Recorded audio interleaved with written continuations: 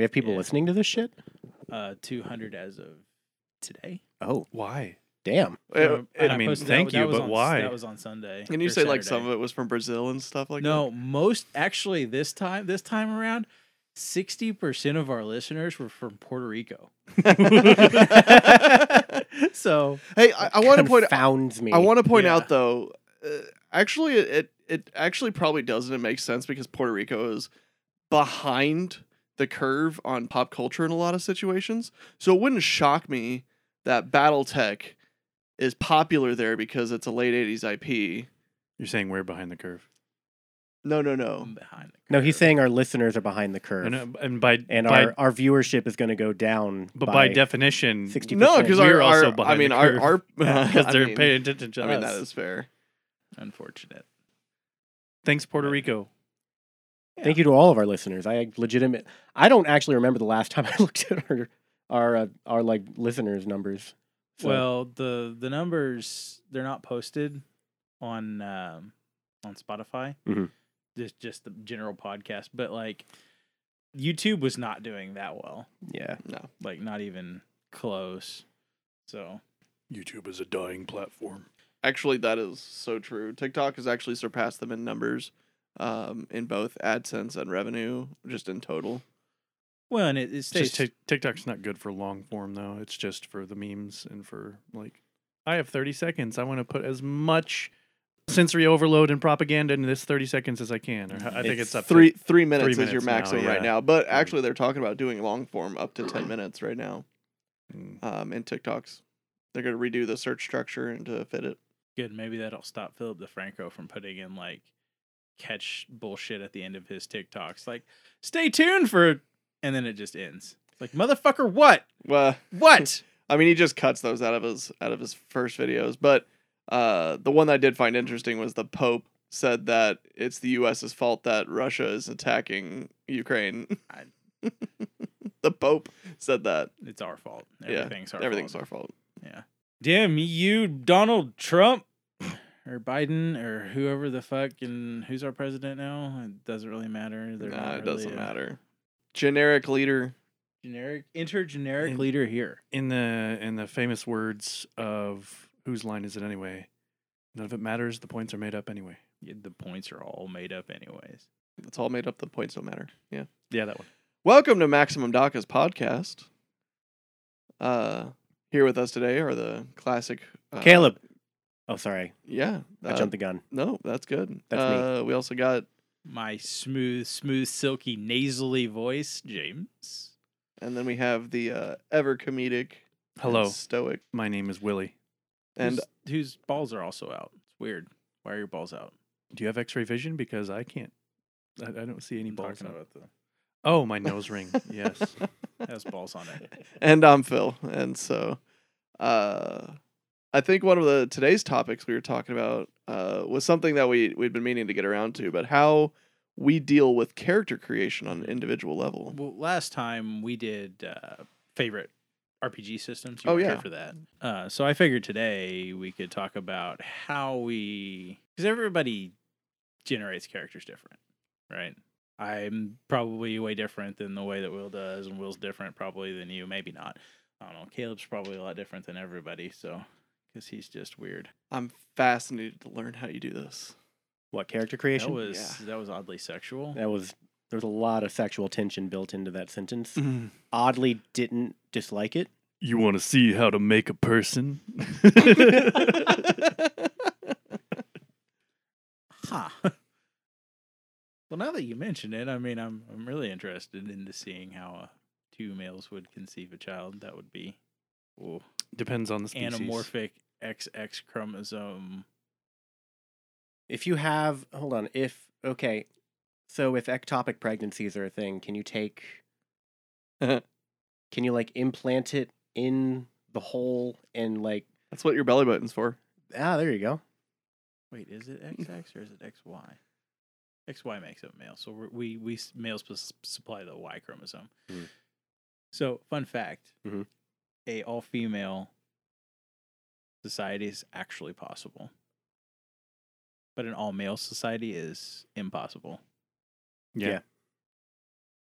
Unless we figure out cloning. Which It's just easier with women. There was a basis of an anime that As was far like as that. It was cloning called Vandred. Ever seen any I of don't that? think so. Oh, it's a good one. Vandred's pretty good. I feel like I've heard of it. Lots of cross dressing. Right up James' alley. Is that the one where like the population of the Earth, like it's all women except there's like one guy? No, or there's something like there's a male planet and there's a female planet and they're at war. okay. Yeah, one's called mother and one's called grandfather, and they were married at one point. You know what's funny? It's That sounds a exactly like the plot to fucking DC. weird.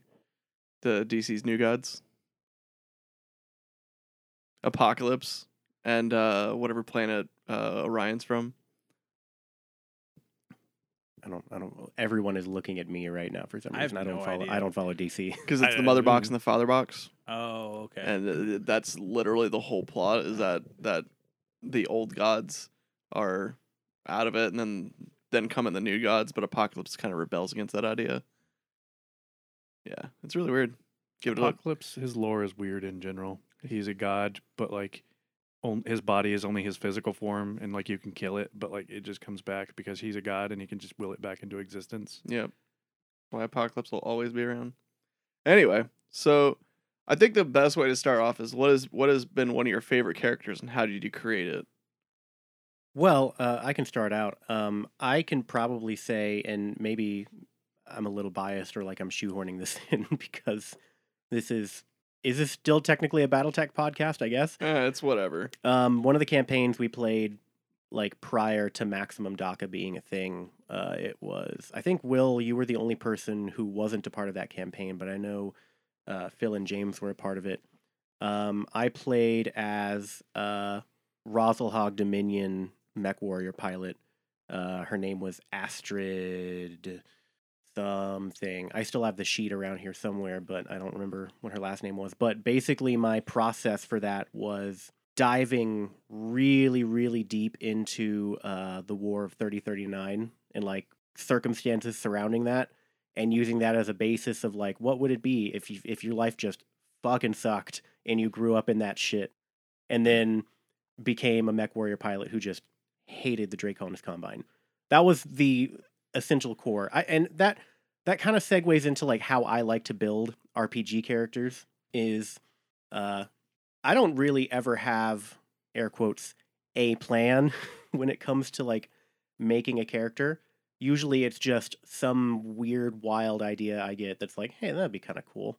And then I build off of it until it either completely falls apart because it's really stupid or something comes out of it. So I imagine that's not too terribly different from what you guys' experiences are with like building characters for RPGs. Oh, So no, mine's like way fucking different. I okay. will say mine is incredibly different. all right. One of the I lean two ways when I build a character. Mhm. I either go full tragic backstory, and this person just starts out sad as shit and is just trying to make the best of it. Mhm. And that's like 25% of my characters. But the other 75% of my characters are memes. Gotcha. I honestly, in every character I've ever made, I've never tried to do an OP build. Like Mhm. trying to figure out like the best way to do the mechanics of the game. Because the Mhm. mechanics of the game are just going to work themselves out Mhm. regardless.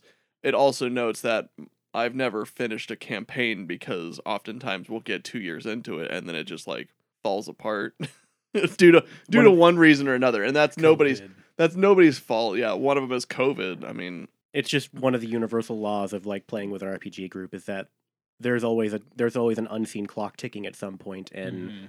the inevitable last session is never like nobody knows it's the last session. well, and it's so hard because I mean, people have lives, right? Yeah. So like, I mean, one of my favorite groups that I used to play with, they moved out to Greenfield, and I never see them anymore. Mhm. Like maybe a couple times a year now. But when we do, like, we get together and we'll do like a one shot. Like they had a little mini convention at their house recently, and Mhm.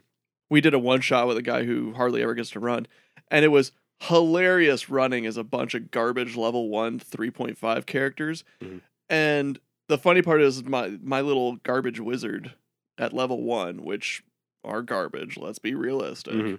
I killed the most amount of people because I decided to grease some ropes on the pirate ship that was throwing them over. And yeah, they just slid into the thing and fell out into the water where a kraken laid wait to eat them. I had a great time. Like, and there was no effort put into that character because at level 1, it's jot everything down on the sheet. There's no customization at that point, right? So, but yeah, 75% of my characters are all memes. So I just find one little concept I like, I'll throw it together. And if it works, it works. And if it doesn't, cool, they die and I go on. But character creation is honestly like one of my favorite hobbies. To your point, Caleb, sometimes there's an unseen clock ticking. Sometimes there's not. Me personally, I feel like a lot of that can fall on a GM because, like, okay, so our D&D session, right?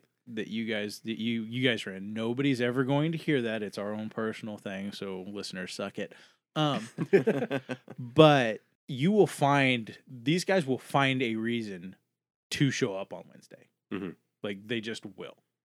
Because it's fun. It's this. I'm not gonna toot my own horn too much, but the story is really good.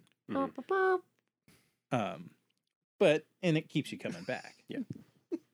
I think the main thing is like with that. I want to be careful not to get on too much of a tangent here, or we'll like change the topic of the podcast. But like, if it matters to you, Will is showing some kind of meme to everybody except me. It was just funny. It's about a toot your own horn. The meme is literally, why wouldn't you? I don't get the saying, I don't want to toot my own horn. Who do you want tooting your horn? It's your horn. You toot it. This is good. I mean, is she blonde? I mean, to note there though, it is. Just chalk one up on the tally mark there.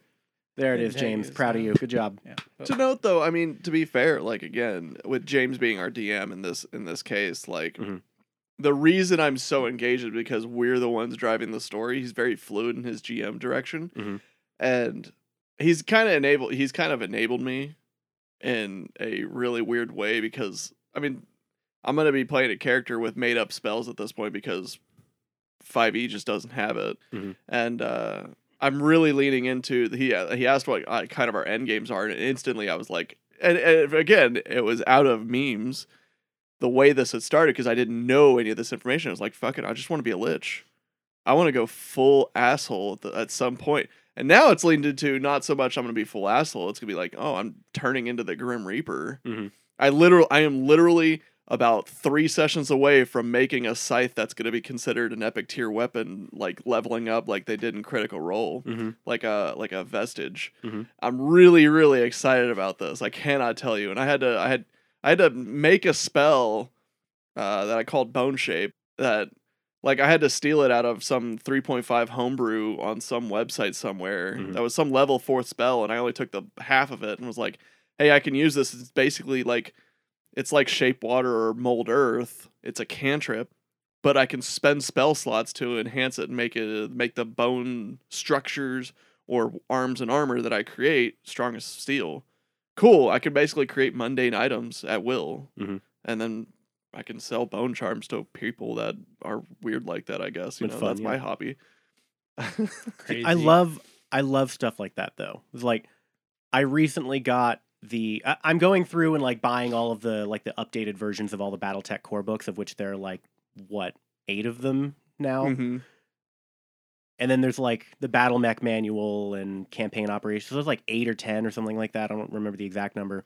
But I recently bought the TAC Ops Advanced Weapons rulebook because I love all the crazy experimental gear. Like I know there's a lot of people who are in the BattleTech fandom who are like, the timeline ends at the end of the Civil War. The craziest you get is like rotary autocannons and stuff like that. I love the stuff that's like really off the wall. And like in the rules, most of that stuff has drawbacks that are like so severe you would never want to use them. I mean, you remember that one time in Alpha Strike I used M-Pods? Oh God. I was a walking claymore. Oh God. And it worked. Did I play you in that game or was that Cal? It worked once. It's only got to work once. That's the point. But those things go off. As a Highlander, it's like, yeah, I'm gonna do 7 points of damage, but there goes my legs. Yeah. But it's the crazy stuff like that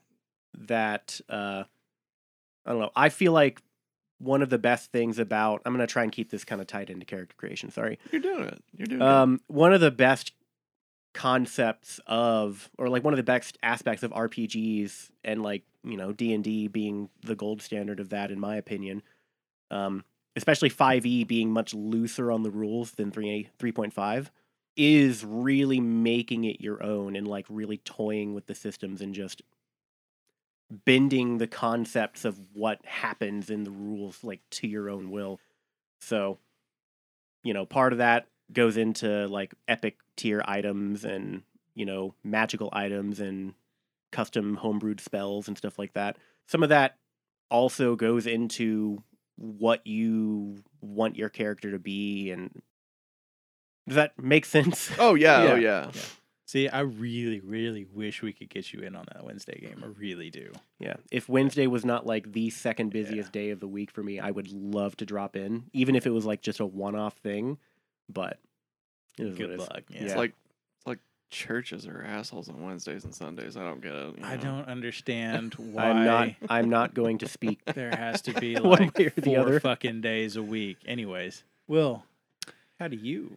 So my character creation is like flash in the pan kind of thing. I wait for the inspiration to hit me, and I literally just sit down and just do it all at once. I'm like, you ever see those people in like movies or in books where they're suddenly like, boom, hit with like some otherworldly inspiration from something, and they just start documenting everything that they can, or like writing a book. And it's like, that's basically how I do it. I'll something will just trigger in my brain. I'll get some neuron activation, and boom, I just get to it. Sometimes it's like the day I learn of the game that I'm going to be a part in. Sometimes it's the day before I'm supposed to have the character made. But it's just like, okay, I know exactly what I need to do, and then I get to it and create it. A lot of times, whenever I create the character, I shouldn't say it a lot of times. I'm kind of progressing over time, whereas I started off, it was mainly just meme people that I just like, I want to make funny character that does stupid things. My first character's name was Asshat, but it was pronounced a shot. And his nickname was Cockknocker because he was a halfling, and he had a spiked gauntlet. A halfling monk. Halfling monk with a spiked gauntlet. And I even had it, I don't know if it was enchanted. I can't remember what I did, but I basically got it to where I got a +1 if I targeted genitals. So his name was Cockknocker. So what you're saying is like basically spiked brass knuckles halfling, specifically targeting genitals. Who loved to wrestle. What I'm saying is like inventing flurry of luchador. blows is not outside the realm of possibilities here. Yes. Exactly. That's amazing to me. Little luchador guy. That was one of my. That was a campaign that I was running, and I'll never forget the Swan Dive event. Yes. Where they ended up accidentally getting into a tussle with a stone giant who was really just like sleeping, and somebody got the good idea. Let's tie a rope around all of ourselves, and then we'll tie it up, and then so 2 other characters like tie knots around them so that he can dive off the cliffs. The idea was that he was going to tie him up, and then everybody was going to let go of the rope. So he dives off the cliff, like perfect jump. It's beautiful. I had like a nat 20 on my acrobatics, flew off, going exactly the way I wanted to go, holding the rope. The first everything. arch and swing, he fails, and then also doesn't grab the rope, and so he just dives about 100 to 150 feet, just straight down. I fell, and my character should have died 3 times over, but somehow I took minimum fall damage. I literally rolled like 1s and 2s on like 20 dice. What I want to know is like when you say you tied rope around yourself, was this specifically bungee cord or just regular ass rope? Just regular rope. So it was basically, I was going to dive and grab onto the giant and like spider monkey my way around him to tie him up, to like slow him down so we could get away. It was a natural 20 and then immediately a natural 1 kind of situation. Yeah. Like Those are always critical fun. success, critical failure. Or could be worse. Could be like last game when I rolled 2 natural 20s in a row on disadvantage. Well, and that's like in that same in that same game, like they're all sitting in a tavern trying to gather information on where to go next, and one of the guys is a frogman ninja, and he like uses his tongue to steal whiskey off the bar, but the bartender eventually catches him and nearly cuts off his tongue. And it was like, well, he was like, but that they should be able to do it because it's like lightning fast. It's like, you have to understand, like, you're stealing from the dude who is giving you the drinks. It's always a terrible idea. Mm-hmm. But yeah. But as time goes on, my characters get more and more, I won't say serious, but less memey, less joking around. I'll still make one if I find the opportunity to it or get the inspiration for it, but they start getting more and more serious. Like my D&D character in the campaign that we've been talking about is a character from 9th century Japan, which was called Yamato at the time, and like not like he's not like a Japanese analog. He's literally from 9th century Japan and somehow got spirited away into this D&D campaign. You isekai'd yourself? Yes. And it's one of the great. But I mean, that in itself was a meme. Yeah. Like, Yeah. so I mean, but it ended up being a part of the campaign. Like it's a major part of the story now. Mhm. Well, yeah, and that is the best way to DM is to take ideas that your players give you and then turn them around. That actually brings up a really good point that I wanted to ask all of you guys is like one of the aspects, like when I create a character is like you mentioned like being flash in a pan Mhm. is I usually wait for whoever the GM is to like give like here's the campaign you're going to be in, here's kind of the setting, and then I don't necessarily build the character first. I build the setting where the character comes from, Mhm. and then work into that. If that makes sense. Right. You So build them story first. exactly, yeah. And then try and create a character that fits into that part of the story. And that requires like collaboration with the GM about like, like I had a character that I built one time where I had a GM sent like a map of this continent that we were going to be exploring. And I had said, hey, my idea involves this general area. And he's like, nope, I have plans for that. I'm sorry. Can you find somewhere else? So, hit or miss sometimes, but I find it very enjoyable to not necessarily just build a character, but to like really world build in the process of making a character is I guess what I'm trying to say. So You need to get into GMing more. I know, yeah. I recently, I don't know if I've told you guys this story. I recently ran I've never GM'd before, but I recently ran my first game. I had my older sister and my 7-year-old niece in town. Yeah. And have I told the story on the podcast before? Yeah. Okay. You did when we were talking about settings, but yeah. That's right, yeah. But the condensed version of that story is like, I'd never GM'd before. My 7-year-old niece had never played D&D, and I think we both had a great time with our first experience with that. So it is coming back to me. I have told the story before, but whatever episode that's in. So, but world building's like half of the fun. Mhm. Now, see, for me, like I differ from like everybody in this room as to how I make my characters. So, like, I'll start out with like an inspiration. So we'll use Shadowrun for example, which hopefully we can get Zach on board to actually run Shadowrun. But we have plans to do this Shadowrun campaign on this podcast. But so for like my character for that, the inspiration for him was Tyler Durden from Fight Club. Okay. I started out with like I want to play Tyler Durden, right? And then I'm like, okay, so now I need to come up with something that is number one, Shadowrunning, and number two, separates him from Tyler Durden, right? Something that makes him stand out. So it's like, well, okay, so what if Tyler Durden was an ex-pimp? Okay. So that's very Shadowrunny, and that's, and then I'm like, okay, so now I need something for why he is an ex-pimp. So, okay, so what if Tyler Durden, like, one of his hoes got whacked? So he was forced to not be a pimp anymore. And then he went into the military.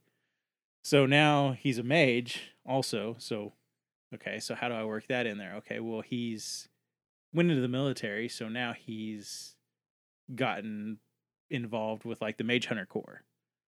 And he's gotten out. So now he's back in Springfield with no job, no prospects. So he's like, oh, I'll just start Shadowrunning. So it's Tyler Durden that's an ex-pimp. And he's also a mage hunter. Right? Mhm. So that's kind of how I build my characters, and then I build the story around that. It gives me a general framework for the story. Mhm.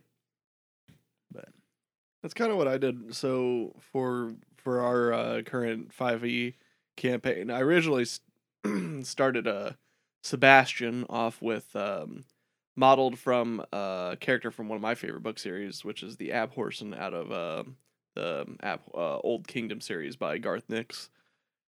And effectively, they're just they're an anti-necromancer, but they use necromancy to put down the undead instead of the other way around. So instead of raising the dead, their whole job in life is to bind them and put them down and make sure they stay down. They're like a white hat hacker. Yeah, but after I got past that, we started getting in, and I usually develop my characters before I get information for the story. I already got kind of an idea, and then I'll take pieces that I like in that and then associate it with my character after the fact. So as we started, he was like, "Hey, in order to like rope this in, you're gonna be considered a bishop in this church." I'm like, "Okay, cool." But the only reason I got promoted as a bishop is basically because I was like, I'm the guy who just like puts down the dead. I don't ever leave. I don't ever do anything. I'm very closeted as far as everything goes. I get out every once in a while, but like, okay, I went to a mine to, bless the 30 miners I got trapped under, rubble or whatever, kind of thing. But like, when shit hit the fan, I was like, man, I don't want to be part of this anymore. But I also kind of want to live forever. I don't want to die, but I don't want to be part of this shit. And I just and especially at early levels, like, where we started at 3rd level, it was like, I'm going to let the events of the game shape the direction of my character. Mm-hmm. And one particular event kind of determined where exactly I thought I was going to go. And we basically had a scene just like Doctor Strange, which funny enough comes out here soon. But Sorcerer Supreme kind of just pushed me out of the body. The Sorcerer Supreme would be in this case the goddess Death, and she was just like, "Hey, I've been asleep for a while. I'm putting you in charge of figuring out why." "Oh, okay, cool. I'm now an emissary of Death. Wait a second. I have a way to become a lich now. Oh, I can truly live for death." But in this case, I don't have to be a complete asshole because I don't want to be that. I don't want to be the typical everyday lich. But I could be the lich that, like, full on Diablo Reaper of Souls. I can go out and, reclaim what shouldn't be there, just do it in a nicer way. And that, my friend, is called enabling your player. Yeah. Well, now it's to the point where I'm going to look like my goal now with the way we've made this. At some point after some work, I'm going to have a bone set of armor just like the Necromancer from Diablo 2. Like, that's going to happen. And it's going to be spooky as fuck to regular people. But they're still somehow obligated to help me a little bit. Thank you, Haunted. Yeah. And so another thing, like, sometimes He's got a good heart, even though he's a skeleton. Sometimes I am like haunted by images. And what I mean by that is like they just fucking stick with me. Mm-hmm. So like one such image is True Crime? Is that the HBO series with True Blood? No. The HBO series with True Detective? True Detective. So True Blood, yes, was an HBO series. I was about to say, By the way, the redhead in that is my dream woman. So which one? Deborah Ann Wall, if you're listening to this by any chance, marry me. Was that season 1 or season 2? She was in several. I think she was in the whole series. Well, they switched casts. So season 1 was fuck. You mean like where they switched main characters? Like they've changed the focus? Or you're talking about True Detective? I'm sorry, I'm still talking about True Blood. Oh. True Detective, yeah, they changed it each series. Yeah, they changed it. The second season, they were going after kind of, I mean, the story kind of ties into itself, but they were going after the, I don't know, whatever the bad guy's name was. But there's like there's like a promo image of that where this dude's wearing this. Oh, this has got like a top tier cast. Okay. Oh, I guess I need to yeah. watch True this. Detective. Yeah. Yeah, True it's got Detective's Apparently, season fantastic. 1 is the best. It's got Vince Vaughn, Which I still Colin haven't seen Farrell, it. Rachel McAdams, Yeah, Matthew that's- McConaughey. Yeah, season Mahershala 1 Ali. is. I'm really excited, by the way, for him since he's new. He's new Blade. Oh yeah. Yeah. Woody Harrelson's in here. Yep. Yeah, season 1 was the best. Steven Dorff, which, by the way, funny thing that I mentioned that because He's in he was Blade. he was the original bad guy in Blade. There's a lot of good people in here. A lot of big people. Yeah. Apparently, season 1 is like the best. Ray Fisher. Not that we're gonna see much of him for a while. Unfortunate. But yeah, season 1 is the best. But there was a promo for I think the second season, because the second season had Vince Vaughn and McConaughey in it, right? Yeah, that's what I think I was looking I at. think it was Vaughn and McConaughey, and they go after this serial killer guy. But one of the promo images for that was like somebody wearing like a deer skull, and it's fucking creepy. And it just like whenever you talk about your character, that's the image in my head that haunts the piss out of me. And then another image for like whenever I think about, because we're gonna do a Gundam podcast, we're gonna do a 1 year war podcast. I can't wait for that one. Which I have to write the rules for. I need help when I ask for help on Discord. Please help me. Sorry, Anyways, yeah, I'll um, I have to feedback more sometimes just because of everything that I'm ingrained in right now. yeah. But anyways, so whenever I think about whenever I think about that, I'm haunted by the if you haven't seen Gundam the Origin, there's a part there where they're going after the Doctor Minovsky, and there's a part where Char is standing on the cockpit hatch for a Zaku 1, or it's just regular Zaku, and they've made art out of it. It's called Twilight on the Moon, because like right after he goes like, "Oh, it's what Twilight on the Moon looks like," and it is such a beautiful image. It haunts me. Like, so some of my character development is like whenever I will associate something with either an image or some sort of, sometimes it's even a fucking smell. Like I always associate D&D with clove cigarettes. Because when I first started playing D&D, our GM Mike chain smoked clove cigarettes. So the smell is ingrained in my brain. Just burnt clove and Mm-hmm. yeah. I think I'm trying to think of like one of my other characters that stands out to, especially to people in this group. But we were speaking of Shadowrun. Like, I'm really excited about one of my new characters because of how chaotic he's gonna be, which is something I'm not necessarily used to playing. But one of my other characters, I mean, he was chaotic enough as well. He was an Asian guy from Japan, Japanese, who had watched way too many Western movies, and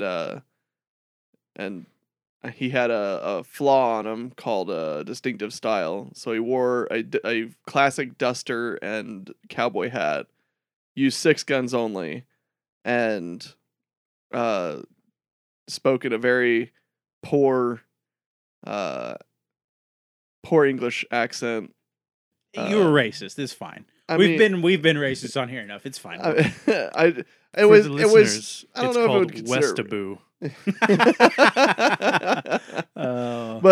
But he was that stereotype, and his name was a very classic Japanese name that I just pulled out from whatever book. But his aliases were all Western folk heroes or made up characters. But his primary alias was Zhang Wang, and people just assumed that was John Wayne. So, definitely one of my favorite characters. I've run him in 2 different campaigns, and both of them were just fun as hell. Mm-hmm. He only ever tried to kneecap people unless they were just extra violent or whatever. But our first heist went so well that we were like, oh, we're like doing heists before GTA 5 did. And then every heist after that went really poorly. I wouldn't say really poorly. There was always a catch that we didn't plan for that should have been something we planned for. Like Windows. Yeah. And we adapted, sometimes better than others. Well, that second campaign, our first heist actually went off really well too, because like I built a pipe bomb Yeah. on a dirt road and I rolled like maximum successes. And Zach was like, "It's a thing of beauty." I'm like, "Look what I did." Doesn't even look like a pipe bomb at that point. No. You just accidentally crafted C4. I like also in a lot of my older campaigns that I did, I like to make stupid things. So like I think I don't remember if you were in this campaign, but it was one that Andy was gonna run. Where I made a stone folk. It starts with an O in Pathfinder. I think it was like Oralum or something like that. But it was a stone folk barbarian that had a couple feats that basically my whole purpose was I couldn't use weapons, but I used everything else around me as weapons. Threw like boulders and rocks and shit all the time. If I remember. Boulders, rocks, chairs, people. I threw a person in that campaign. And I really wanted a sword that had the throwing enchantment on it, but because they're not traditionally ranged weapons, you weren't supposed to.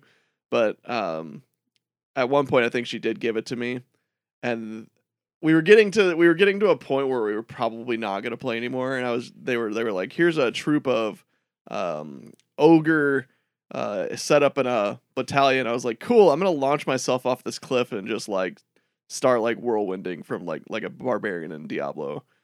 And I failed so hard that they just piked me in midair, like 4 of them. Yeah. My absolute favorite character that I ever played was goddamn, I can't remember. It was in college and I cannot remember that fucking character's name. But what was cool about him was he was a fighter, right? So that's all he did. He was just straight fighter all the way to 20th level, right? And it pissed the party off because every time that we got treasure, even mundane treasure, and somebody was like searching for magical weapons or magical stuff, the DM was always like, "Yeah, there's magic around you. Like you can tell something is intensely magical." Well, the something was the me, because we got up to the final boss and then I changed it into a dragon. And they were like, "You were a dragon the entire time?" I was like, "Yeah, I was a dragon the entire fucking time." Nobody knew. And nobody knew. That reminds me of a time. Again, Will was part of this campaign, but I told Andy that we were gonna derail the campaign, and so she literally summons a ghost train just into the middle of the campaign, and that was the joke, is that we were gonna derail it by adding an actual train to the campaign, and we end up going into this mountain to investigate, and immediately we fight a minotaur that cleaves my character in half. That was your Damphir character. Yeah, my Damphir. And she was like, "Your god wants to bring you back." I was like, "No, we're done with this character. You literally killed it in half. I want him to stay dead." And then immediately everybody gets thrown in prison, caught by a bunch of deep gnomes. One of our players, Zach, again, he's always got interesting characters, but his character was actually 2 people. It was a pseudo dragon by the name Brain, and a winged kobold by the name Pinky. It was Pinky in the Brain. But the deep gnomes had captured everybody, but the pseudo dragon was off like too small to fit into a cell. Like there was no purpose, so they just spit roasted him and cooked him and ate a pseudo dragon. And they thought he was a pet. They didn't realize he was anything other than he took the an form of a tiny black dragon, but he wasn't actually a black dragon. And yeah, they just ate him. That's actually the same campaign that Asshat was in, and that was how his part of the campaign ended, because his character, we lost 3 characters during that. Yeah, it was almost a TPK at that point. His character, or that character, he ended up being sold as a slave to another deep gnome, like family, whatever you want to call it. and lived like he had a happy ending. He basically lived as a pet to the deep gnomes, like some rich bougie deep gnome lady with a beard was like, I want him as my chihuahua, and I was like, okay. And then I made a new that likes character to wrestle. and then I made and then I made a character that was basically Blanca from Street Fighter. Yeah, that was actually a good time. I got to I don't remember what I played after. I don't remember. I know Zach brought out one of his classic characters that he likes to default to. A drow that always wields two swords. Very much a Drizzt clone, but Scottish. He really likes his Scottish characters. Yeah. He likes his elven characters too. He does. It was actually funny because in the new character that we're gonna do for our Shadowrun campaign, I messaged him with details. He was like, "Oh, you're a pointy-eared bastard too, aren't you?" I said, "Yeah." Well, yeah, that makes sense. He's like, "Oh, well, that makes sense why you're like allergic to like mold." Yeah, I'm really excited because one of the traits I took for this new character. So I took a bunch of flaws and I took a bunch of edges. I only had like 3 edges. Edges in Shadowrun are the perks, right? Mm-hmm. Yeah. But flaws are obviously bad things. And so I took a bunch of like little ones that just didn't matter. So like I have a mold allergy. Oh man, that's really inconsistent. What else did I have? I think I think I'm immunocompromised. So I get sick easier. Aren't you like obsessive compulsive about something too? You're I saying? am obsessive compulsive about cable management, which some of y'all might hate me for because if your bike looks, if we saw the cables here, my character would literally, if you could see the state disrupt everything that we're doing to fix them if if I failed a will check. The state of the cables on the floor right now in our podcast studio is. But one of the most interesting perks I took may annoy some of you guys, and it's just because I have I took a phobia. I took decidophobia. Now, you could probably guess what that is. He's afraid of decisions. Decision making. So if I end up having to be the one to make a decision and I fail my willpower, which is not hard, I default to my trusty 8-ball, magic 8-ball. Which I did go to Walmart and I purchased a magic 8-ball to use for our game. So I will have a physical magic 8-ball that I will roll, and that's gonna be great. Oh, I need to get you a Rubik's Cube. A Rubik's Cube, yeah. I got one. Not that one. You don't want the 5x5? No. The inside of a magic 8-ball is basically just a D20. That is exactly what it is. It's a D20. So you could just make a list and then just roll a D20. I could, but it's less funny. But it's less funny. Yeah. Like I could just crack it open. Like I could have just probably looked for one on Magic Marketplace and just broke it open and used the D20 from it. It's tempting, but I'd rather just do this. So my character it kind of turned out a little bit of the same way. I took a couple edges and a weird flaw, and it kind of ties in because some of my knowledge skills go with this. He has like a lot of knowledge on paranormal critters and paranormal animals. And it's like, why would he have that? He's also severely phobic of Sasquatch. Which we're in, our campaign is going to be in Missouri, and Shadowrun has magical creatures. Sasquatch is one of them. They're a sentient race. So my character is going to be like, all the time, you're like, what the fuck, was that Bigfoot? He's like, I know about these things. I know. I've researched. He's basically going to be the crackhead who worries about Bigfoot breaking into his trailer. The crackhead of our group. Yeah. He's a courier, and we've kind of like fell into like bike gang kind of thing. We've all made. You're gonna have to get a motorcycle. Whatever. And my motorcycle has a trailer and a sidecar. That's amazing. The sidecar, like the trailer is where where I launch my drones, but the sidecar has a turret built into it that just pops up and 2 machine guns come out on it, so nobody will fuck with me. But my character is basically a recovering drug addict who became a courier, and I don't sample the goods, I just deliver them. He's addicted to jet.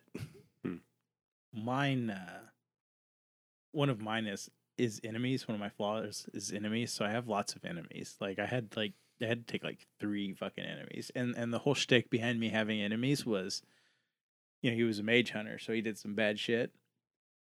But the fun part about it is not due to any sort of mental disorder or any, well, I mean, it probably is a mental disorder, but not due to any like physical trauma or anything like that.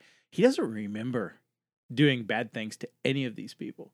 It's just that he's such a fucking asshole that he didn't feel like it was really that important, so he just blocked it out of his memory. So he just has no idea what he did. It's as inconsequential as throwing a piece of paper in the trash. Yeah. I do have one it's a haunted one, or a hunted, and it's at mid tier because I had to make sure I had so much money because riggers have to have a lot of money to buy vehicles and drones and stuff like that, and they're not cheap. So I had to spend the 30 build points for 1 million new yen, and at the end of it, I only have like 950 new yen left because that's how expensive everything is. Like one of the main components of a rigger is a vehicle control unit, and it's like I had like in order to buy it and make it actually efficient, I had to buy it at like 600,000 new yen, like right off the bat. Otherwise, it would just could be not good for my character. So that was the majority of my build right there. But it's funny that I've spent that much money just to have nothing, and I had to get that money by participating in a Shadowrun or a run before this, and one of those was to rob, because we were in Springfield. It was like the Descendants of JQ Age kind of thing, whatever they had left, but it's very Ocean's 11 because at the end of Ocean's 11, they know who did it, so he goes to jail. And the guy hunts them down for Ocean's 12, and they make them do stuff. So I'm currently being hunted down by, lackeys of whoever I robbed, So however Zach's going to deal with that, I'm really interested in because, again, Juanita the second. one of my personal, goals, I always find it fun because, it doesn't matter how bad or how fucked up I make the character because those are just plot devices for the GM to use. I don't care if I'm the subject, I don't want to make the campaign about me. I just like providing plot holes or things for the devices for the GM to use in any form or fashion. And I cannot tell you the amount of times that Andy is like, yeah, you can have this, but it comes with consequences. And I'm like, cool, let it come. I am not worried about it. And it being cut in half, it just happens. My God was like, hey, I can help you. It's like, no, I got cut in half by a Minotaur. I don't want to get up and be cut in half again. They're going to section me off. How was Planet Comic-Con? I heard you told me you got to play Shadowrun. Yeah, so all of this discussion just reminds me that I actually need to sit down at some point with y'all and learn the character creation process of Shadowrun, but specifically 3rd edition because it's a beast. Gotcha. It is very different, and it's unfortunately one of the hard parts. I don't know about anybody else, but for what I built, I had to reference no less than 7 different books. And that was Rigger. I mean, yeah, but specifically Rigger, because Rigger has their own book, but man, it does not tell you anything about vehicles, in the in-depth that you need to know. It's kind of off the cuff. And you have to, I kind of look to later editions for drones and whatnot because the technology in Shadowrun is very 80s-esque. It's retro futuristic. It's retro futuristic, but as you look at later editions, it gets less retro and more modern. And so I have to assume at some points that I'm creating that modernity, that modern touch for my character. And so when I was creating my drones, I was just pulling drones and pricing drones out of later editions and just making assumptions for what I wanted to do. Outside. Sorry, I was distracted. Let me get in the chair. Yeah, as far as the whole referencing several books, I had the same thing, and I was pretty much just going over cyberware, trying to do that. It was a pain in the ass because I had the standard rule book. I had the companion is what they called it. Then I had the Man and Machine book, and then I think there was one more I can't remember that I was Canon referencing. Companion. Yeah. Just going through all of those. It was like 4 different books trying to get everything set up, making sure I had all the right things, using the right rules, making sure my character was set. Mhm. So I did have to reference a lot of different things to make the character, but Which I hate the way that they named the Canon Companion, by the way, because it makes it feel like it is a Shadowrun canon, story canon companion. it's But that literally is not guns. what it is. It is a literal canon companion. Ah, I see. Yeah. It's Fucking it's assholes. guns and equipment. 3 ins, not 2. Yeah. Well, like, yeah, mostly. Yeah. Yeah. Oh, and there's aircraft carriers and cruisers and A lot of things. I will say, when you look at editions like that, when you play older editions and you play newer editions of Shadowrun, you can see how far it's come and how like specific they got in some areas because they were just too vague. Mm-hmm. But it's like not like you can go back and fix them now, Mm-hmm. kind of thing. So 4th edition, I feel, is like a lot better. 5th edition is one of my favorites, but 6th edition is not the best. I didn't mind it. It was definitely unique for what it was. Yeah, I think 5th edition was the last I played, and it was all right. It was good. That's Yeah. what I knew the most of as far as Shadowrun goes. I'm fairly certain the one that I played at the convention I went to a couple weeks ago, which for those listening who might not know was the first time I played Shadowrun because I'm not experienced with that system. I'm pretty sure it was whatever the most recent edition is, but and I didn't even stay for the whole thing because like we had other stuff that my wife wanted to do that day. So we got, I'd say like 80% through this starter one-off, and then had to leave the table, unfortunately. But I feel like it gave me enough of an understanding of like the core concepts of how Shadowrun works that like it'll help with knowing everything. Yeah, one of the major differences between 3rd edition and 6th edition, Mhm. and 5th edition for that matter, is there's 2.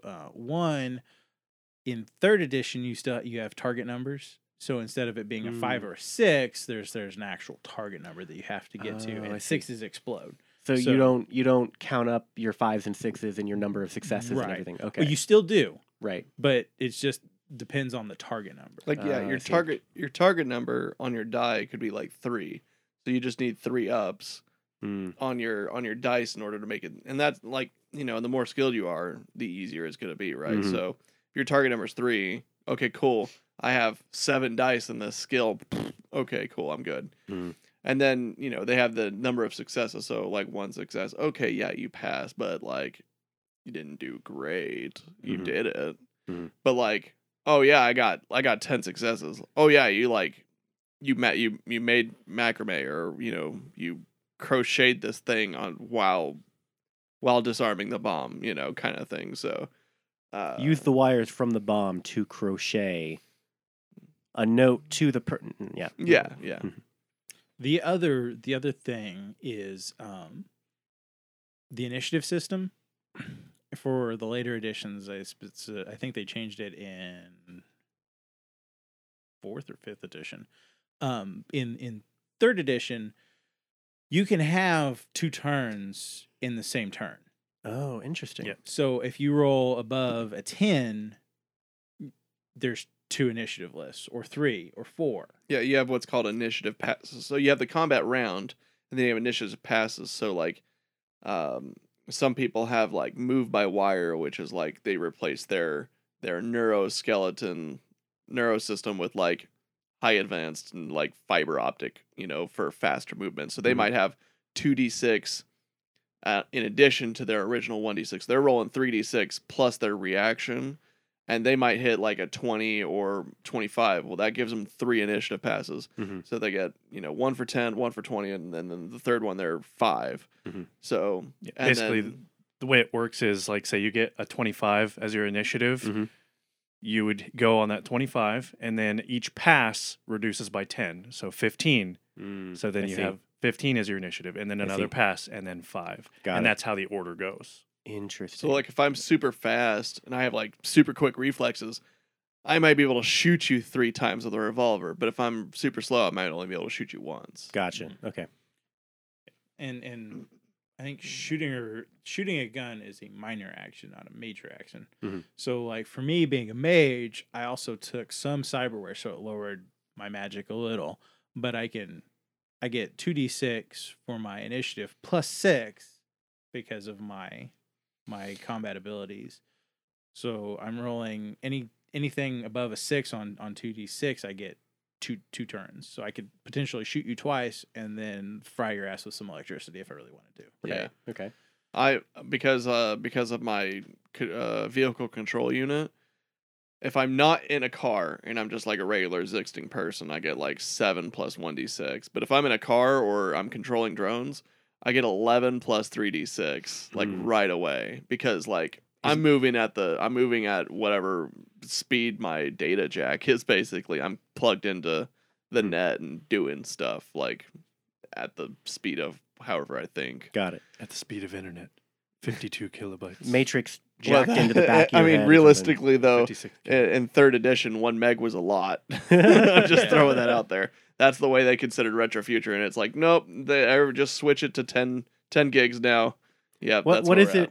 What is it if you like look into like the original old books of like how a hyperpulse generator works in the BattleTech universe? It's like it was ridiculous. it's like ridiculously small amounts of data. I think it's like it takes several passes with an HPG to like transmit 100 megabytes of data or something like that. Yeah, it was ridiculous. Mhm. And then they all transmitted like zip squeals and things like that. Uh-huh. So you had to have like super compressed, sped up Mm-hmm.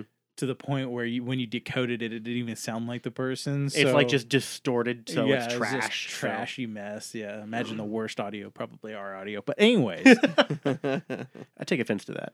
yeah, It's true, but I take offense to that. You know, actually, speaking of that, we actually don't sound bad on podcast. Do not sound bad. No, yeah. Especially to our Puerto Rican listeners.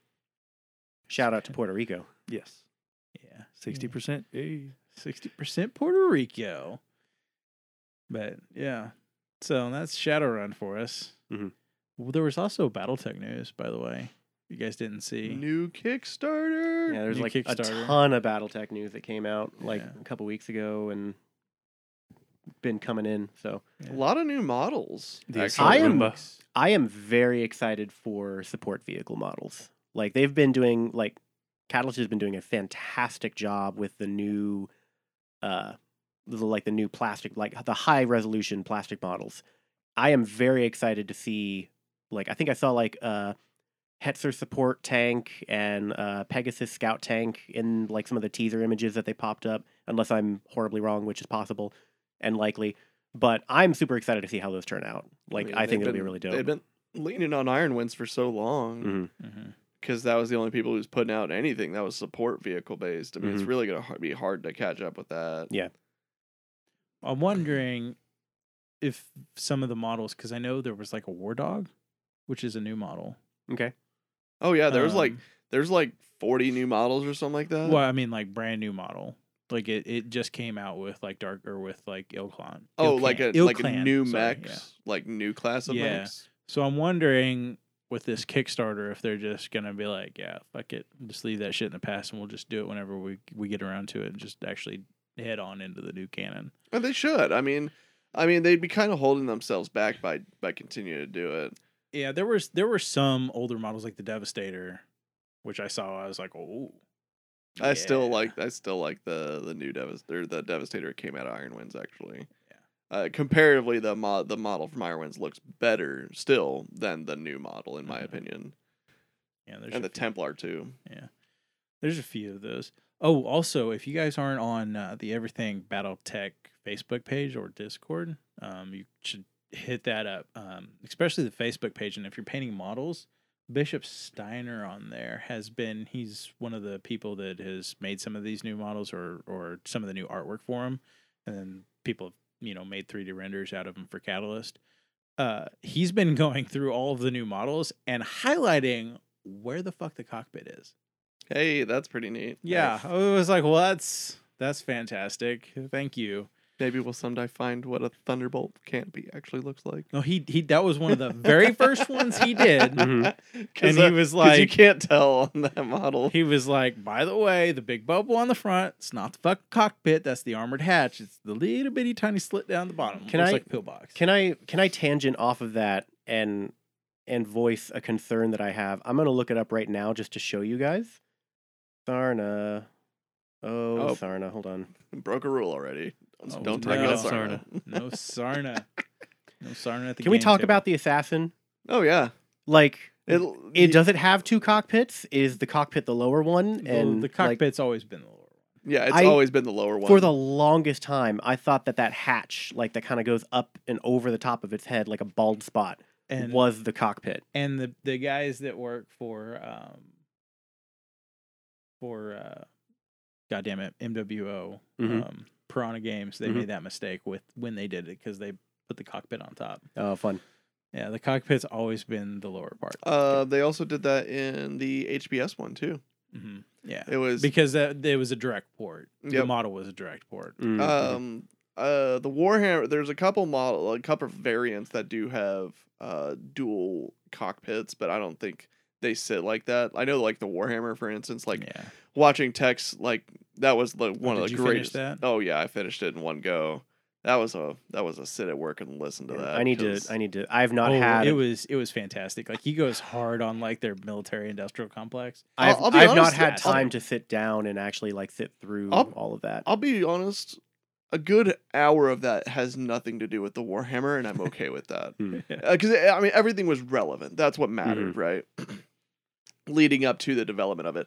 But like one of the main things he brought up is like many of those variants, specifically Capellan variants, Mhm. all had dual cockpits, just so that the person that was observing could make sure that they didn't run away with the equipment, kind of thing. Oh, interesting. Yeah, that Like was- they're armed with a Makarov sitting in the rumble seat, kind of like, okay, cool, let's make sure you're doing the job here, bud. Yeah. yeah, fucking Capellans. How can I position my cockpit in such a way that that guy gets shot, but I can run away? Yeah. That bottom seat doesn't eject.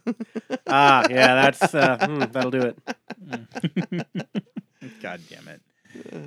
Or if it does, that part of the canopy doesn't open, So you just jellify yourself when you eject into the ceiling? Cowardice is not rewarded. Yeah. And that's one thing about the Warhammer, like everybody loves that fucking thing. It's okay.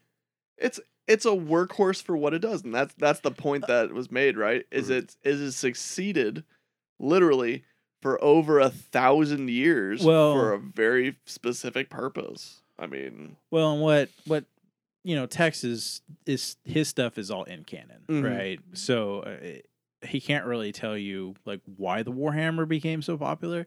And one of the main reasons why the Warhammer became so popular was because back in those days, whenever they first started making, whenever their BattleTech first came out, it was a ripoff of Macross or Robotech. Which, if you guys haven't looked into the Macross BattleTech whole fucking ordeal thing, you really should. It's a fascinating literature on why you don't write business documents on napkins. Let's get hashtag fuck Harmony Gold going on Twitter, everyone. Quite literally, dude. If you follow me or like if you look, you get notifications of what I'm doing on Facebook. You can go down through there and just like watch me just troll Harmony Gold. I do it so much, so often. And the greatest part of my week has been the announcement that some dude that directed like 2 episodes of Hawkeye is pinned to direct the Robotech movie that Sony's doing, since that whole ordeal had to get glossed over. And now we're getting lots of BattleTech stuff. Yeah, exactly. Because they don't have to be worried about being sued. Yeah. But like it's been great for me because I've just been trolling them like nonstop. Mm-hmm. Like fuck you, just absolute nonstop. But anyways, getting back off my tangent, one of the greatest things about the Warhammer was people that played in campaign games, because when it first came out, campaign mode or running a campaign was really big for them, and it was a continual operation. Like you would go in, you and your buddy would be like, okay, we're gonna fight over this planet, and you would have to actively manage like ammunition and repair parts and spare parts and mechs and repairing them, and all these things took time. And the Warhammer was really, really great at it because it was low maintenance, low cost. And you're very and if you ran out of SRM6s, you could just exchange your SRM system for just 2 more medium lasers and a couple extra heat sinks and call it a day. Mm-hmm. Never have to worry about ammo again. But if you're on the tabletop and you're just playing 4-max on 4-max, there's a lot of better max out there. Oh, sure. Mhm. Like, If you're looking at like just pure battle value, and even battle value is not 100% Yeah. the way to go. Fuck you, BV2. well, but and again, the lesson to learn is in campaigns like that, and Tex brought it up, is like it was good enough. Yeah, there's Like a rule of you good didn't enough. field 4 of them, Mhm. but if you had one in your squad doing some sniping, then great. 2 PPCs smacking something still like Still hurts like a still bitch. hurts. Yeah, and I mean, especially when you're getting long campaigns like that, like seeing 1 heavy mech, cool. Seeing 2, all right, but you're probably not seeing 4 assaults, like, you know, us abusing Mech Warrior 5, Mhm. you know, or HBS, you know, you're not seeing that a whole lot. Mhm. Well, in those games, they fall into that, and that's something that I fucking wish somebody would do that I haven't seen done in a video game ever. Is like tonnage is king in those, Oh yeah, Mhm. always. and the reason why it is in Mech Warrior 5 is because the difficulty rating of the mission is based on how many fucking enemies they just throw at you. Yeah. Completely unrealistic in BattleTech, where you're like, oh yeah, I just killed an entire regiment to get through with this mission. Would never fucking happen. Yeah. I mean, never. With how much of an effort they go through, like especially like in early BattleTech days, to tell you like battle mechs are the king of the battlefield, but they are exceedingly rare. It surprises me that like most modern iterations of BattleTech in media outside of the books, it really just doesn't get that idea across very well to me. That's one Well- of the reasons I like the operational or campaign rules, is because just the nature of how those rules work has you being very creative with what battle mechs you use, and it kind of has that same vibe, if that makes sense. Mhm. So Well, and that's another thing. Like, there is lore BattleTech, Mhm. there is lore BattleTech, and then there is the lore that is in the books BattleTech. So there's 3 BattleTechs going on simultaneously. One of those is like, guys, battle mechs are rare.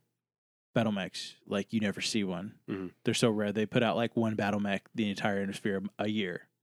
Then there's the other BattleTech where they're like, yeah, here's the hard fucking numbers. yeah, Federated Sons have like 42 regiments. Mhm. And you're like, oh shit, that's like a lot. Mhm. And then you get into the books where they're like, no, there's like 2 mechs in the entire Federated Sons, and that's why the Draconis Combine was able to do this thing. It's like, just stop trying to justify your poor writing and just do it. It Mhm. doesn't need justification at this Mhm. point.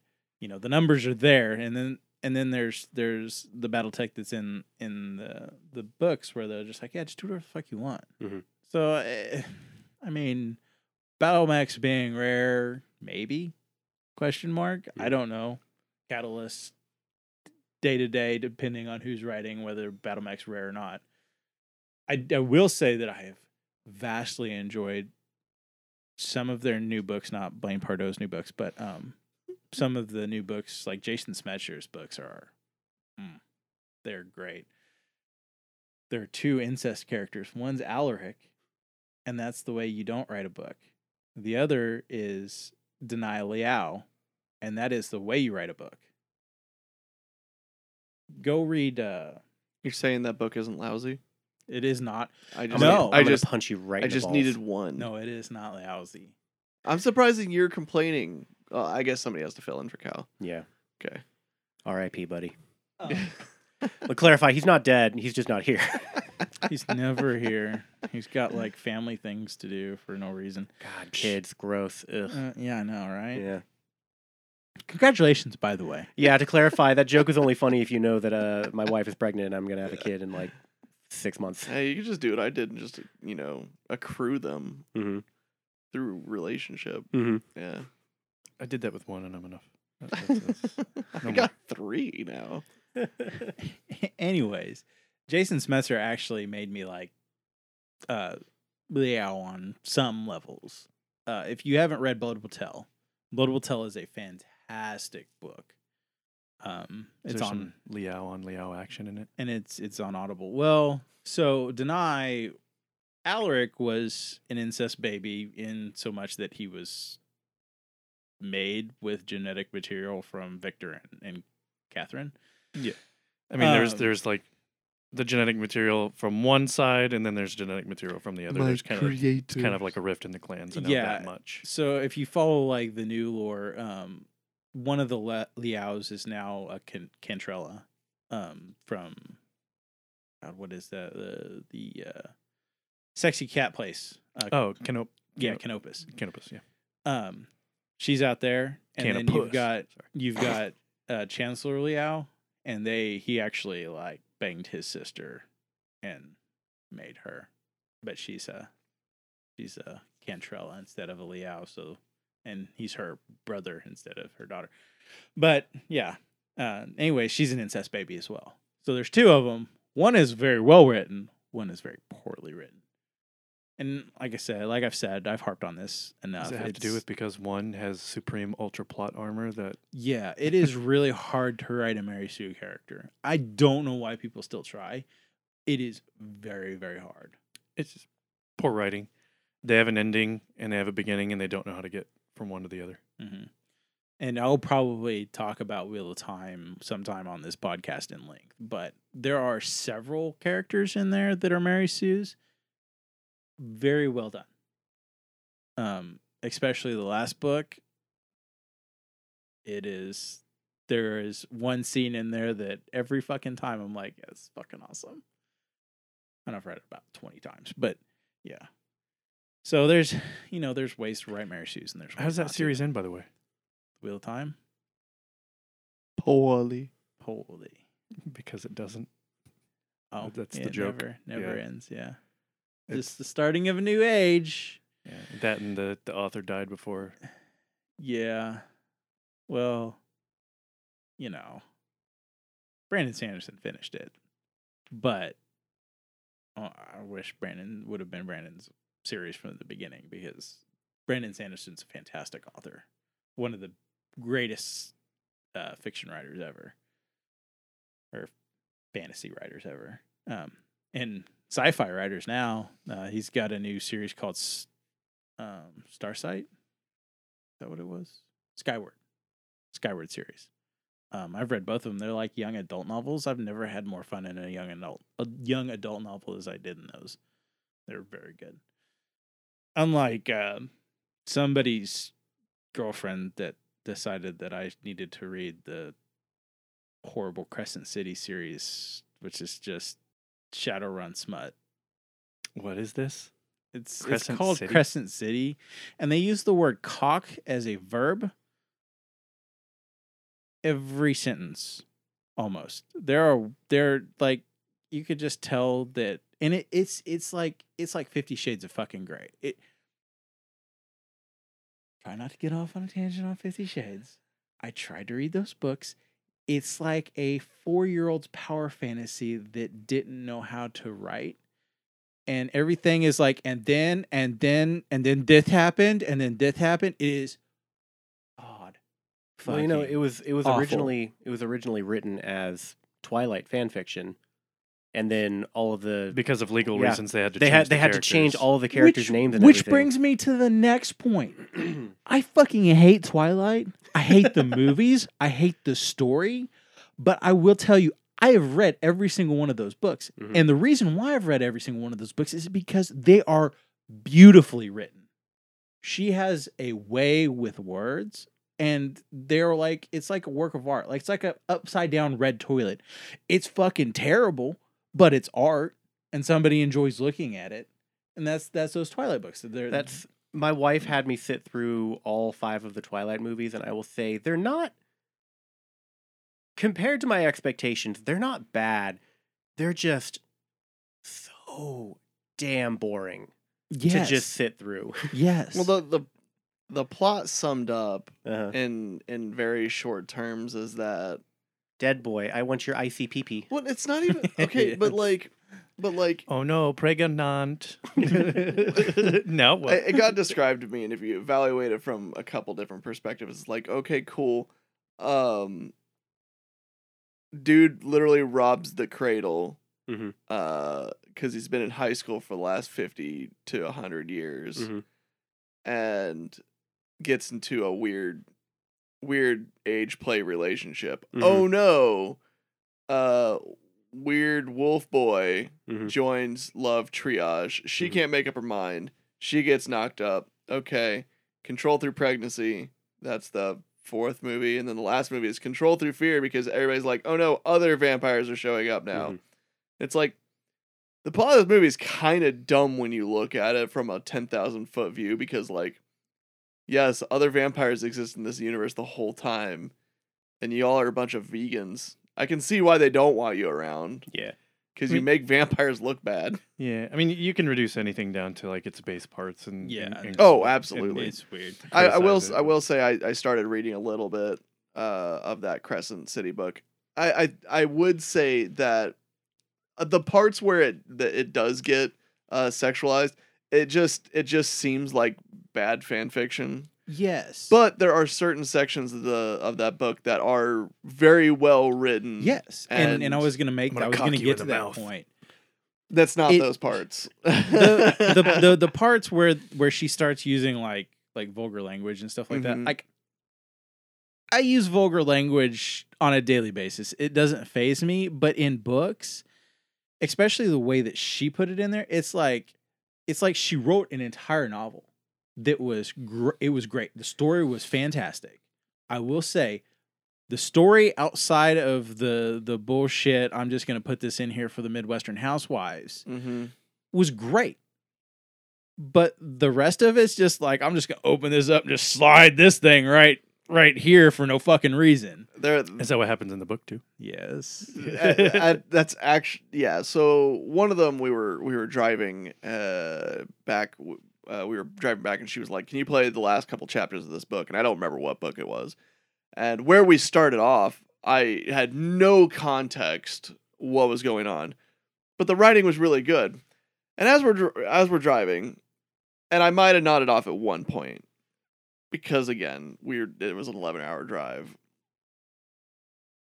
I woke up, and immediately we were in some really awkward, like, semi-sex scene. Mm-hmm. And I'm like, we just went from this epic battle where the city's getting blown up by like some Hellraiser missiles or something like that, to she's really like uncomfortably lusting for this dude who was near death, like what I thought was like 20 minutes ago. Come on. Mm. Like, what are we doing? So the other part of that is, I want that writer to sit down and read an actual fantasy book that's been, because her books are on the New York Times bestseller. yeah. I have no idea why. None. Other than so was 50 Shades of Grey, and we can just chalk it up to that. Because there's Theaters a packed full of cucumbers. there is a certain psyche of people out there that just enjoy smut. Just look up how many books are on the New York Times bestseller list, and that will answer your question. Right.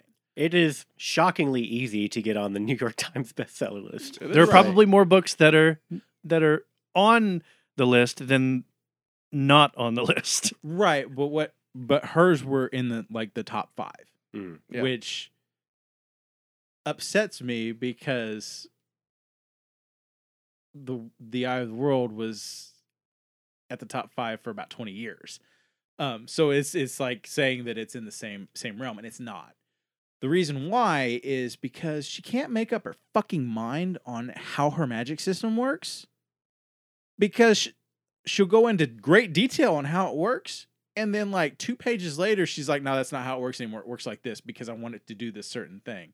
And she just changes it constantly, and it's like, I don't understand how any of this works, but angel wing, okay, I'm good. and like her power levels are like all over the place. I will say she goes like Super Saiyan and like effectively like 3 different times, but it's just never enough, so she's got to go to the next level beyond. But the fact that she's doing it several times in the same book is a little awkward because again, there doesn't feel like there's like a level of progression. And if anything, the DBZ has taught us is you have to wait until the next season to hit that next level because you got to save it for the next bad guy, and then the next bad guy after that. There's always going to be a next bad guy. I'm very lost. Are we talking about Twilight anymore? No, I mean, we're but talking but about I mean, Crescent but City. realistically, think about it in that way too, is Mhm. because the first bad guy they have to fight Mhm. are those 3 vampires that show up in the second book or Mhm. whatever, and she's not dead yet. Mhm. So That's why they Werewolf go Boy after has to level up in order to fight them, and he doesn't Mhm. even do a fucking good job at that. And Well, and the movies were a terrible representation Sure. of how, because actually in the books, like I said, I fucking hate it. I'm not out here wearing like Team Jacob or Team Edward fucking. I hate shit. the Twilight Saga. Let me just rant about it for a little bit Hey, in hey. exquisite detail. Hey, you gotta But- understand, James read it to know his enemy. Yeah. He read it out of He read it out of spite. Yeah. Yeah, but she actually does explain like she has a very very ironclad set of rules in that book, and that's how things fucking work. Yeah. Versus Crescent City, where she's like, oh yeah, this guy was like as powerful as an archangel, and he shot lightning out of his balls. I want to do that. Me too. And he could just level entire battlefields. But then he had this thing put on him, so he's only at 10% power. But then the thing gets taken off him, and he can't even like pick up a wet fucking rag. Like that's her mentality. I'm like, but so how does this work? Is he powerful? Is he not? No, he is, but he can't do the thing. So they use in the books they use the logic of video games. It's like Yes. when you fight a boss and then that boss joins your party. Yes. It's that. Yes, it is that to a T, which upsets me. Like, I hate that shit in my books because like there's a lot of suspension of disbelief to be able to enjoy something, but when somebody is like just blatantly obvious about it, they're like, "I need you to do suspension of disbelief. That red sheet is now blue." I'm like, I can't do that. Yeah, I think, and I mean to be fair, especially when you're used to reading a certain type of Right. fantasy, especially when they classify it as fantasy, and then they try to shove it into the same category like on a broad stroke. It's like, yeah, a broad stroke it fits, but there's subcategories to that, and everything has its own subcategory now. Like I can see why it doesn't fit for you because of those changes. And again, as I started reading some of it, it's like, yeah, I could see why it annoys you. I'm not annoyed with it because again, for me personally, I can suspend disbelief for anything. It's just like, okay, if that's what you're telling me, it's changed. Cool. I'm not going to think about it unless they like ruin it in some weird backstory where it just no longer makes sense. Mhm. Like, and then oftentimes in some of those books it could happen, but they can just brush it away. And as long as they don't bring it up again, it's never a problem. I know in the Old Kingdom books by Garth Nix, that happens occasionally. Mm. It's bound to happen because, again, you have to reflect on a book that you wrote 15, 20 years ago. And it's like, cool, I can go back and read that. What the fuck did I write? Well, and so that brings me to another point. Like, what you got to know about me, especially as like our listeners, is I read, like, I will listen to an audiobook 10 hours a day, except on weekends. Like when I'm at work, I'm a department head, yes, but so much of my department's on autopilot and I don't have to fuck with it. I just do things that I can afford to listen to an audiobook in one ear. So I listen to an audiobook about, like I said, about 10 hours a day, especially on the drive there or drive to work and drive back. So like I tried reading Sabriel, and in my books, I look for like books that are like 40, 50, 60 hours long. Yeah. And some of Sabriel and that stuff is like they teleport around a lot. Yeah. And it drives my little brain Because absolutely that book is fucking- only, the first book is only 11 hours long. Yeah. And again, again, comparatively, the way I don't read a whole lot, Mhm.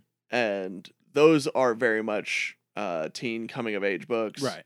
Almost all of them are that way. The only one that really wasn't was Golden Hand. And I mean, that one was, I think, 15, 16 hours long. Still not a long read. It's not like it's Dune. It's definitely not Wheel of Time or anything like that. And Right. I tried reading what was Patrick Roth's first one, Name of the Wind. Oh, The Name of the Wind. Like I tried reading that, and again, it's a 30-hour book, Mhm. 40. It's long-winded, Mhm. and that's rough for me because again, I'm not an avid reader, and I just went and bought like 6 books that are all like 30-hour books, and I'm like, I don't know if I'm ever gonna finish these. So, from my point of view, those are the type of books I do enjoy. Well, and so to be fair, there are levels, Yeah, right? There's like beginner reader, intermediate reader, advanced reader kind of books. And I don't want to like how do I want to say this? I don't want to be like offensive, oh yeah, yeah, but The Name of the Wind is one of those books where you have to have read Wheel of Time, Lord of the Rings, like I won't say the other one because HBO did a terrible job with it. But and it's still not finished.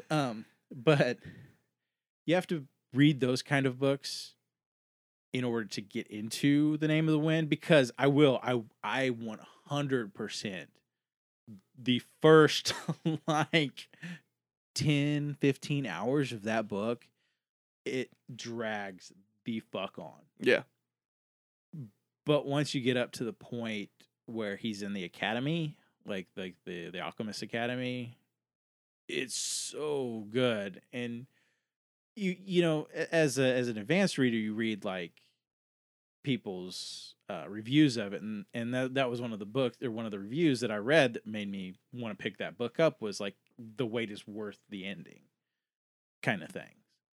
So and there's a lot of those books out there, especially the Wheel of Time. Now, not the fucking terrible Amazon series, but that's another podcast, another time. But Yeah. like the last book of the Wheel of Time, I wish Brandon Sanderson would write more wars in his books, because that entire last book is just one big fucking war, and it is so good. To me, it's worth reading 14 books to get there. mm-hmm. Like the payoff is that last book. That is the love letter to everybody that did that. Somebody else who's not like just a very beginner reader, they're not going to make it through the 14 books to get there. Right. They're just not, because they haven't read enough to be able to enjoy that, to see the forest through the trees. Yeah.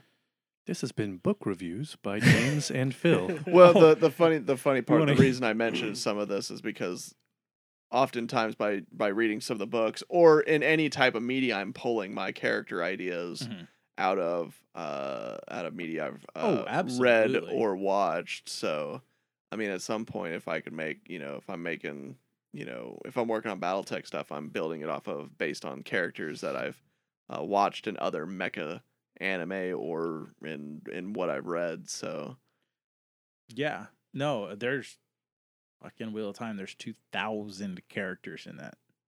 I mean, there's one for everybody in there somewhere. But yeah, so there's a lot of places you can pull characters from. I'm trying not to make myself go on another tangent. It's very easy to get me to go on tangent about books. I'm sorry. That's basically this entire podcast at this point. It's just Tangent City. That's Yeah, okay. Yeah, That's content. it's Mhm. content. Everything's content, my Yeah, it's friend. fine. But I think my ammo bins are low. I don't know about y'all. I think all of our ammo bins But, are a little low after this one. yeah, we'll take some time to reload, and we'll see you guys on the next podcast. Do cocaine. Don't do that. Don't do cocaine. Do cocaine.